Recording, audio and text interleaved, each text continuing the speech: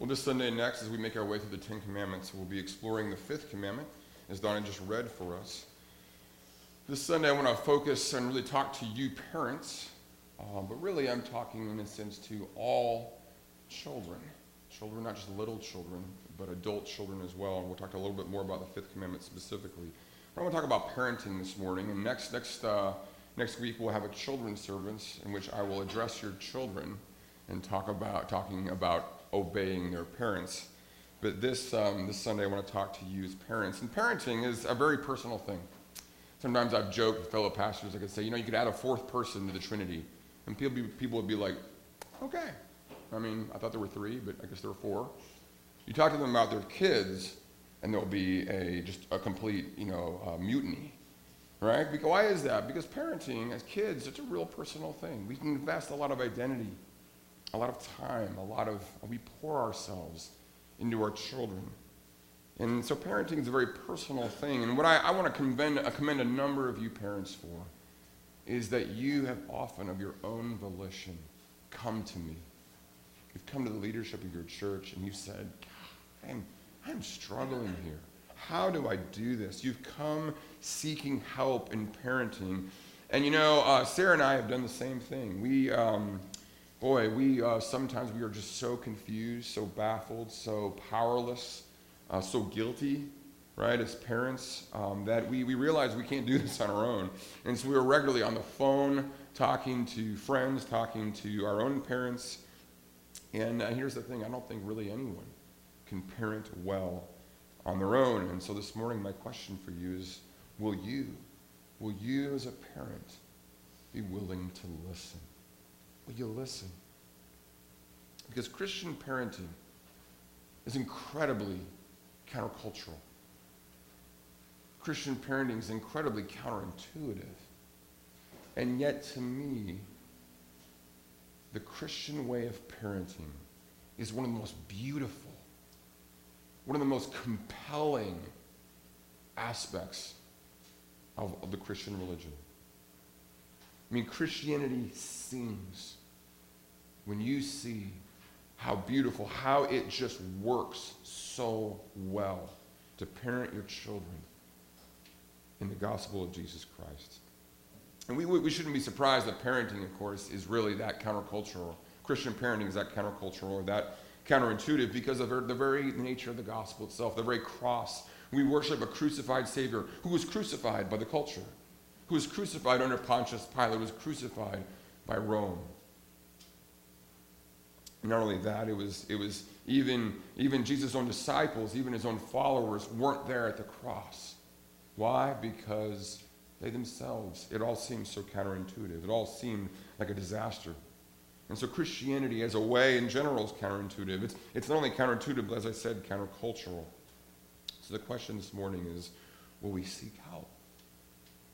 And where will we go to seek help? Some time ago I was watching a 2-year-old. This is actually when I was living in Puerto Rico. I was we had been invited, my family and I had been invited to a very exclusive hotel. And we had a pool there, and my kids were just having a great time. And we sat down and we're on the pool side, and we're talking to just various people who happened to be there. And we struck up a conversation with one couple. And this couple had a little 2-year-old. And this 2-year-old right in front of us just had a complete meltdown. A temper tantrum, just kind of fell on the ground. And it was just one of those textbook meltdowns that if you're a parent, you know what that's like. And his parents stood there at a complete loss for what to do. And again, as a parent, I've been there myself. And again, my family and I, we've been there. The kids were in the pool, and I started talking before the meltdown. I started talking to the parents.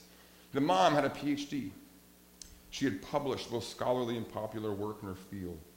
The father had an MBA from an elite business school, and he was currently the manager of a major money market fund. Their net financial worth was easily in the tens of millions of dollars. And they had an incredibly impressive social and political affiliations and connections. And every once in a while they dropped names of people that they knew. And at one point during the child's tantrum, the mom turned to the dad and within my earshot said these words, "Why do I feel like our son is running the family?" It's an interesting question, isn't it?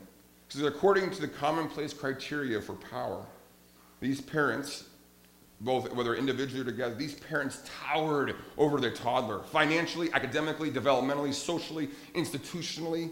It was no contest, right? 40-year-old money market manager with an MBA from, I don't even know, Harvard Business School. And yet the power asymmetry just didn't make sense. In terms of hierarchy, it made all the sense in the world. The parent should have all the power. But if so, why was this little guy in charge?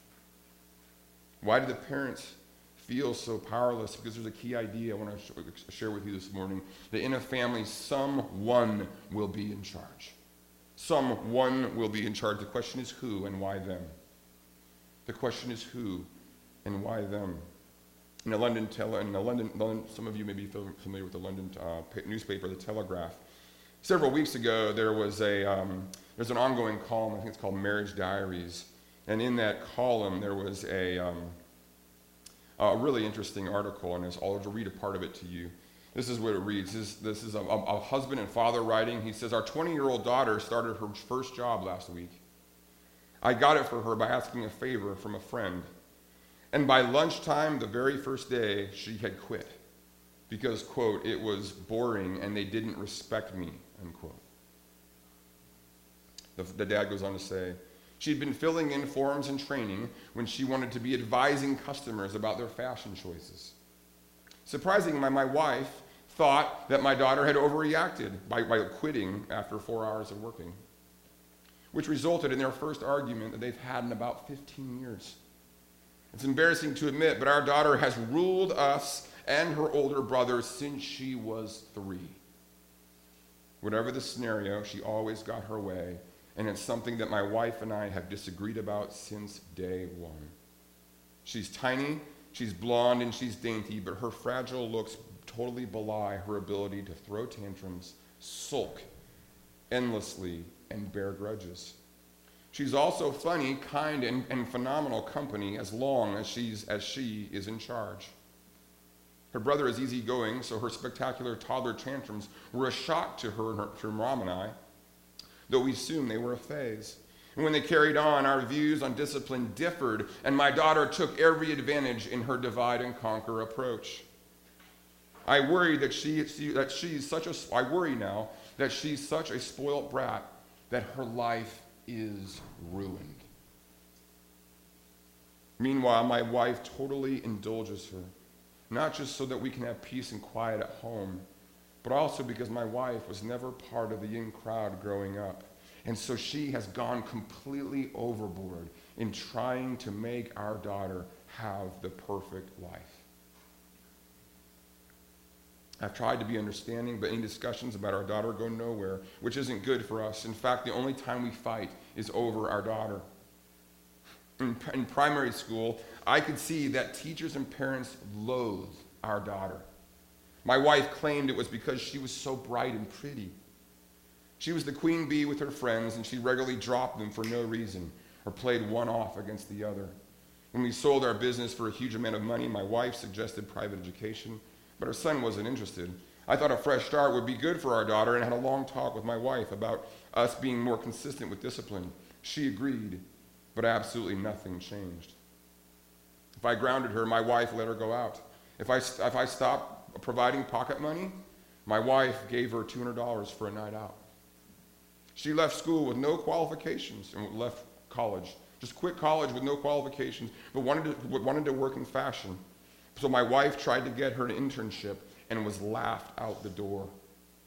It took my daughter 10 attempts to pass her driving test, and once she finally did, my wife bought her a new car immediately. She dresses only in designer clothes and discovered that she's just had facial work done. But my wife says that everyone's doing it. These conflicts are exhausting. There's no compromise. And at the worst times, my wife and I hardly speak to each other for weeks. I sound pathetic, but my wife completely refuses to discuss this, and I worry about the impact these fights are having on our relationship.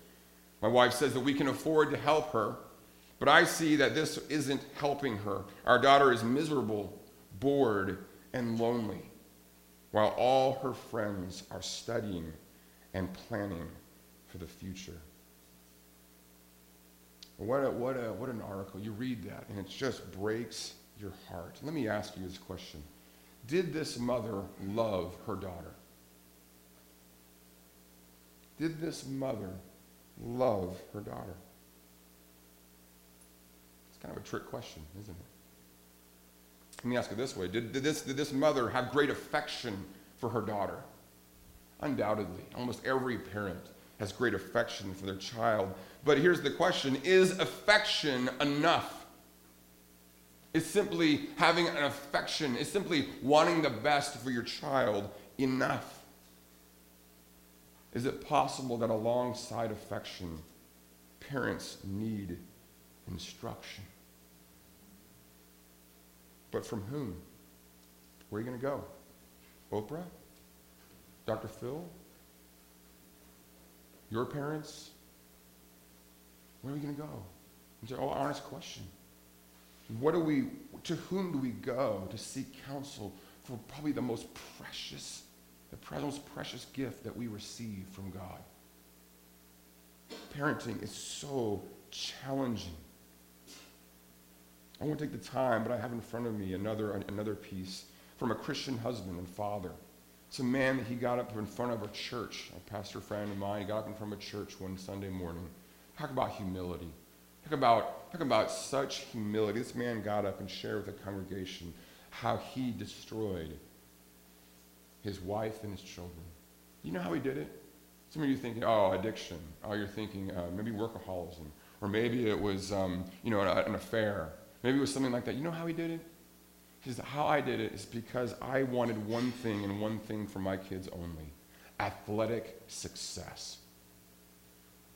Isn't that amazing? Athletic success. What's wrong with that? But he just went all out. He went all out. I mean, he did everything he could to make sure his boys excelled in sports.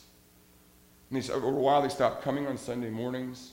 After a while, they started traveling more and more, and he spent all that he was, he spent on his kids, neglecting his wife, neglecting the relationships that he had. And after a while, his wife eventually just checked out. She separated. Even athletic sports, he wanted the best for his kids. Because he remembered as a kid, he just thought he loved playing sports, and he thought the best thing that he could do for his kids would be to give them success in sports, and it happens all the time. Coaches own families. I see it. It's amazing. And what's amazing is you got 18 or at best 22, the kids never play the sport ever again in their life. And the thousands of dollars, the hours and hours and hours, because a parent just assumes they know what's best for their child. Parenting is so incredibly difficult. See, here's the thing. Parents seek to pass on their passions. They seek to pass on their values, what they think is most important, most valuable. We give our kids what we think is best. That only makes sense. That's what affection is. But the question is, what are our passions and why? What's most important to us and why? See, as parents, we will shape our kids. Even the decision to let our kids just sort of decide with how they want to be, to decide what gender they are, to decide what sexuality they are, to decide what their friends are going to be. Even the passive approach to parenting is a form of influence. The question is, so the reality is we will shape our kids. The question is how. And I can't tell you enough, Mom and Dad. So as someone who spent 3 years ministering to 20-somethings, and some of the most brightest, these are the most brightest, gifted, privileged 20-somethings. This was in Durham, North Carolina, ministering to grad students from UNC and Duke. How many times I had 20-somethings say to me, I wish my mom or dad had told me no. I wish they'd intervened. I wish they'd told me that this could just be such a disaster. I wish they'd spoken into my life. I wish they'd been more formative. They didn't say those words exactly like that, but that was the idea. See, underneath our parenting are some of the most profound questions about what it means to be human. Consider the following contrast. Some of you know from your elementary age or junior high school, you know the name Jonathan Edwards. Jonathan Edwards, you know the sermon called Sinners in the Hands of an Angry God. Jonathan Edwards is actually today studied by many in the most elite schools as one who was an incredible philosopher, Christian philosopher. The very year he died, 1758, he wrote a treatise on original sin. This backward, strange doctrine, the idea that we all enter the world very corrupt. We all enter the world very broken. We all enter the world not as this blank slate, but as those who, in some sense, are against God. Talk about unpopular. But he writes this treatise, and he argues that we're basically, in some sense, born in some sort of darkness, in some sort of shadow. And it's this lifelong fight to do what is right, to do what is good. And it's 4 years later, in 1762, across the pond, there's a certain man by the name of Jean-Jacques Rousseau. And Rousseau, literally 4 years later, writes this book called Émile. And it's this book about parenting. And Rousseau cannot stand the idea that we were born corrupt. And he and his counterpart, Blaise Pascal, they go back and forth about this idea of what human nature and how children come into the world. In his book, Émile, Rousseau insists that children are born innocent. And it's only as they come into the world, it's by circumstances and situations that they are actually corrupted. But as Christians, what does the cross say about us? The cross says two things that are beyond dispute. The cross says this: first, someone had to die for us. Someone had to be crucified for us. That is to say, you know what? We are very depraved. We are very depraved. And in our moments when all the veneer, when all the niceness is gone and we look in the mirror, we realize how good we are at hurting others. How little affection,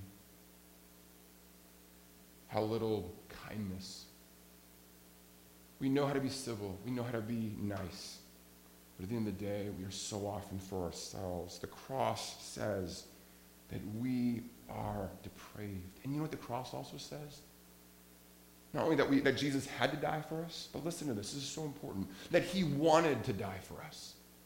Why? Because we were worth dying for. Even as we were fully depraved, there's a depravity about us. The cross also says that there is an incredible dignity, an incredible worth to who we are. That Jesus was willing to die for you and for me. And true Christianity holds these two things together. Yes, there is a dark depravity. And to think less is just to be naive.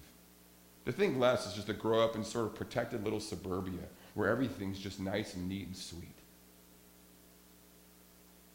To ignore that is to ignore what everyone else knows about us. Ask your spouse, ask your parents, ask your siblings what you're really like, how difficult you can be. So the cross first speaks of this depravity. Yet the cross also speaks to this incredible dignity, this nobility, this beauty. So that together the cross speaks of us as just these incredible contradictions, that we enter the world exactly that way. With 4 children and a 5th on the way, I can tell you that my kids are incredibly cute. They are so much fun, and they are like, boy, they could just, what's the word I want to use? They are terrorists. And there are times where I just want to call my kids, just open them and just hold them so tight. There are times I want to sell them on eBay.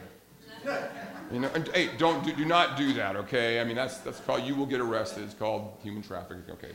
Well, my pastor said to do it. So the cross speaks, and this is what Christian parenting is. When you go to parent your child from day one, it's David, Sarah. When you go to parent your child from day one, little Lorelei has got such dignity, such beauty, such nobility to her. Because God made her. God doesn't make junk, right? Or God never makes junk, and yet there is a depravity to her that you'll find out sooner than later, okay? Very subtle. My little daughter Julianne's not here, but man, she's probably, I got some smart kids, but she's smart. She knows how to use her cuteness, everything. She knows exactly how to maneuver in a family of 6 with the 7th on the way. Okay, so there's depravity, but there's dignity. And good parenting, Christian parenting, holds these two together. And I'm foot stomping. Here's the thing you want me to take away, parents, this morning. Christian parenting uses its authority, uses the authority that God has given to each and every one of us to grant or to give our children life, to guide them into life. See, this is so important. As parents, we come to our parenting with a past, how we were raised, right? We come to our parenting with our own personality and temperament. Some of us are introverts, extroverts. We come with our own personality of maybe being more empathetic or maybe being whatever it might be. We have all these forms of personality, the ways that God has made us, that we come to our parenting with. So we come with a past, we come with our personality, and on top of that, we come with what's popular. Right? How many times have you maybe heard an older person say, well, I parented my kids this way, and that's just what you did. That's just what you did in those days.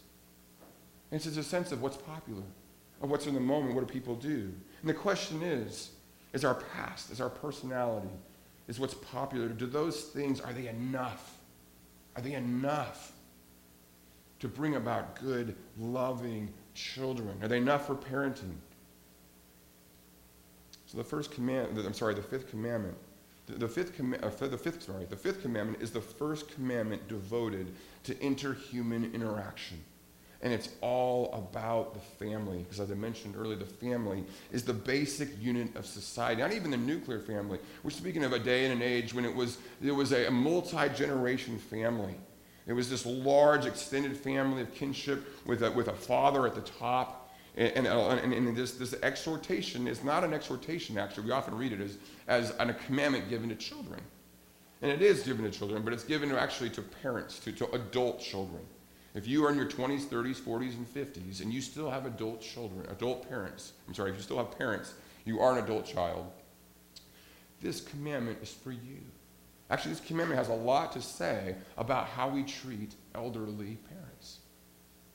It speaks of honoring them. That's why it doesn't say obey your parents. It says honor your parents. So it calls us to look up to our elders and to give honor to the gray-haired. And in a culture today that is so youth-centric,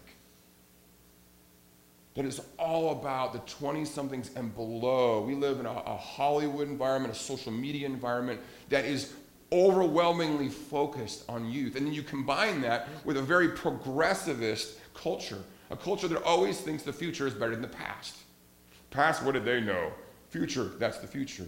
We live in this constant iPhone world of iPhone 1, 2, 3, 4, 5, 6, 7, where the future is always better. And so why would you respect the past? And what does the old man know? Right? The fifth commandment is like this massive, just this highly countercultural calling to honor and give consideration to parents. Let me just spend a few minutes here talking about the beauty of the fifth commandment. Listen to this. The fifth commandment is absolutely vital to a culture's flourishing. I'm going to talk personally about you as a parent, but I'm talking to you first, generally culturally. Why is that? And that's exactly Deuteronomy. In the context of Deuteronomy, the fifth commandment is given there precisely so that, why? So that you may have long life, not just as a child, but so that the people of Israel, a culture, may have long life, and that it may go well with you in the land.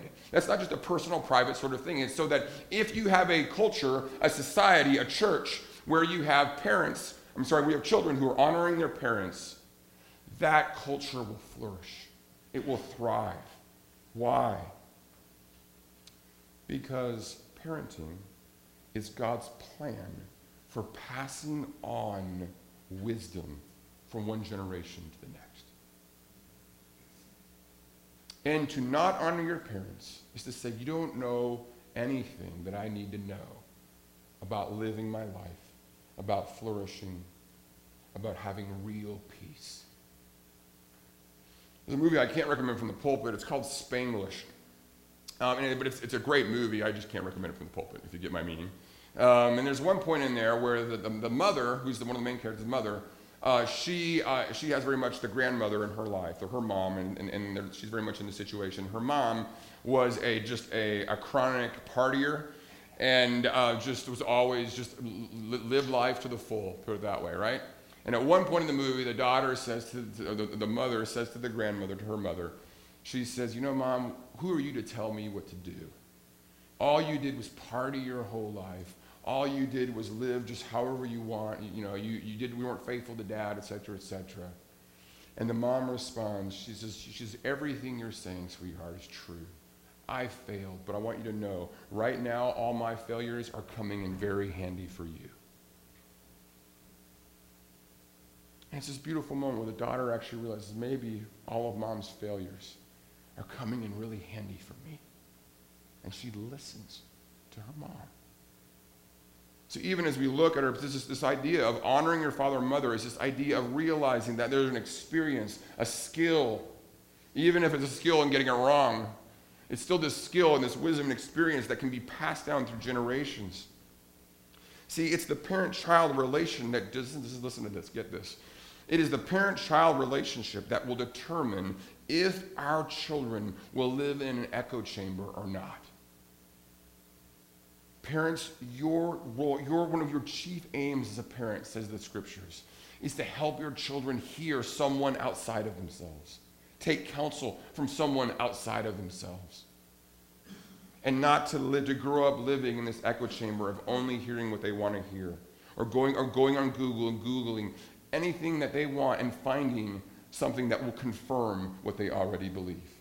Because that's what so much of the internet has become. Now you can find any news channel, you can find any website that's going to say whatever you already think. It's called confirmation one of the challenges of being a great parent is calling your children and insisting that your children are willing to listen, are willing to obey. And we're going to talk about more about that in a second. Listen, according to the scriptures, life, real life, abundant life, flourishing is only and ever learned. Peace is only passed on. The kindest kids, the most caring kids, the most compassionate kids are not those who are coddled. They're the ones who are corrected, the ones who are cultivated. And in our day and age of tolerance, of pseudo-tolerance, we are so hesitant to actually correct and cultivate and shape our children. And what the fifth commandment is calling parents to do is to use our authority in life-giving ways. Let me just talk about that very briefly.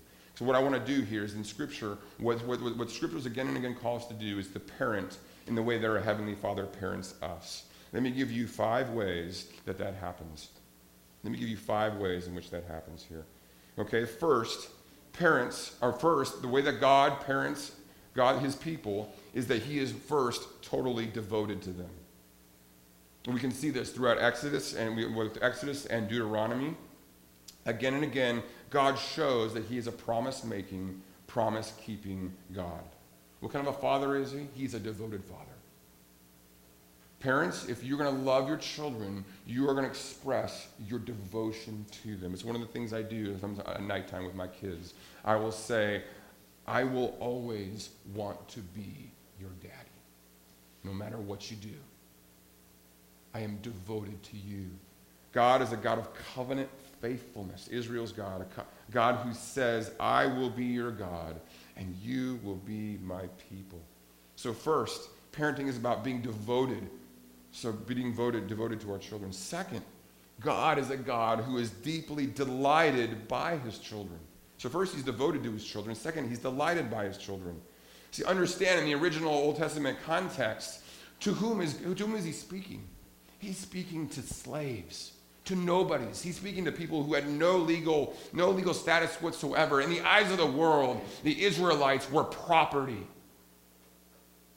In the eyes of Yahweh, Israel was his treasured possession. At one point, he says to them, he says to Moses, Israel is my firstborn son. Isn't that beautiful? Do you have any idea how much God delights in you?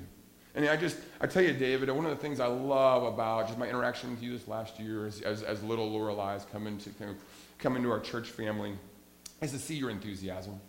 And just to see a lot of dads, especially first time around, especially the little ones, they're kind of like, I don't know what to do. Like, here, you take, right? And to see David's delight, his utter delight in Lorelai is amazing. It's so encouraging. And, David and Sarah, I want you to hear this morning that delight that you have for Lorelai is a little tiny sliver of the delight that your Heavenly Father has in you. That's one of the things that's so beautiful about parenting. We're to pour ourselves into our kids and shape them and grow them and challenge them and just whatever. At the same time, our children minister to us. Can't tell you how many single parents I've had who said, you know what, I went through life and I just, I was doing my own thing, but it was when I had my child, when I was, in a sense, forced to raise this child that I became so much more mature, became so much more responsible. See, children shape us and they give us insight into that relationship that our Heavenly Father has with us. So first, our Heavenly Father is devoted to his children. Second, he delights in them. This is how this in my own family is how it manifests itself. I'll often say at bedtime, I'll say to my kids, I love that I am your daddy. And I am so glad that you are my little girl, that you are my little boy. So the first thing he does, he is devoted to them. The second thing is that he delights in them. The third is that he delivers them from danger. He delivers them. The whole story of the Exodus is God delivering his people from danger. Now, but listen to this part. This is so important, parents. He delivers them from danger, but not from difficulty. Again and again, we see God's people in the desert wilderness struggling, and they are going without. They don't have water. They don't have food. There is difficulty, and God does not rescue his children from difficulty. And we shouldn't be surprised by that because you and I both have difficulties in our lives. And those difficulties are there to discipline us, to grow us. So God, first and foremost, he's devoted to us. He's delighted by us. He delivers us from true danger, but not from difficulty. He delivers us from the dangers around us, but also the dangers within us. Our children will have false fears. They'll have things that they're scared of that they don't need to be scared of. And our job as parents is to deliver them from those false fears. They will have foolish desires, things that they just think this is the end of them. They think this is the biggest thing, the most wonderful thing that ever happened.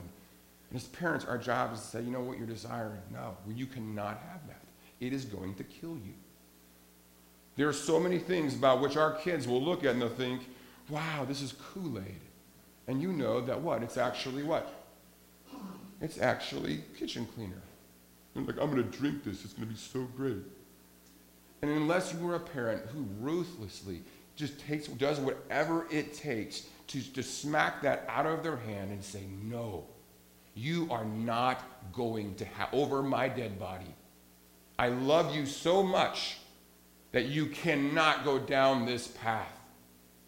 And as little ones, that may look like, it may look like actual corporal punishment. Whatever it may look like, it may be swift and strong.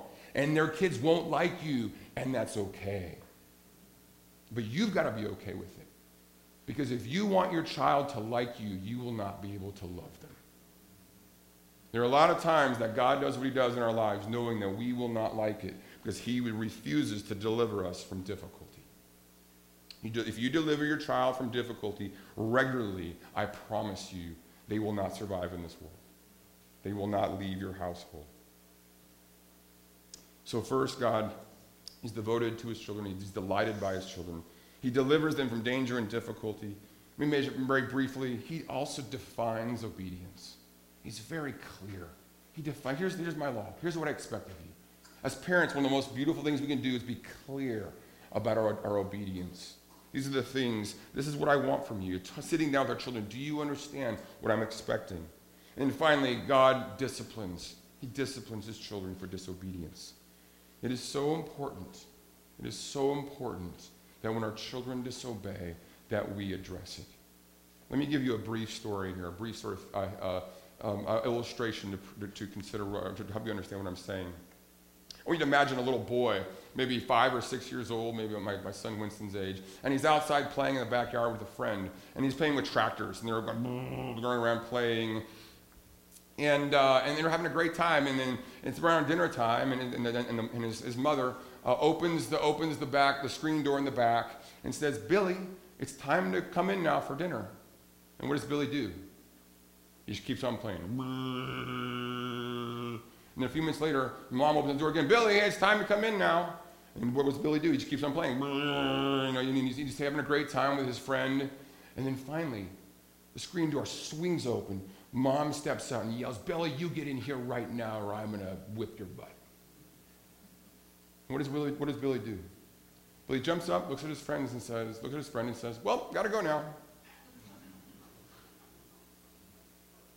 And walks in.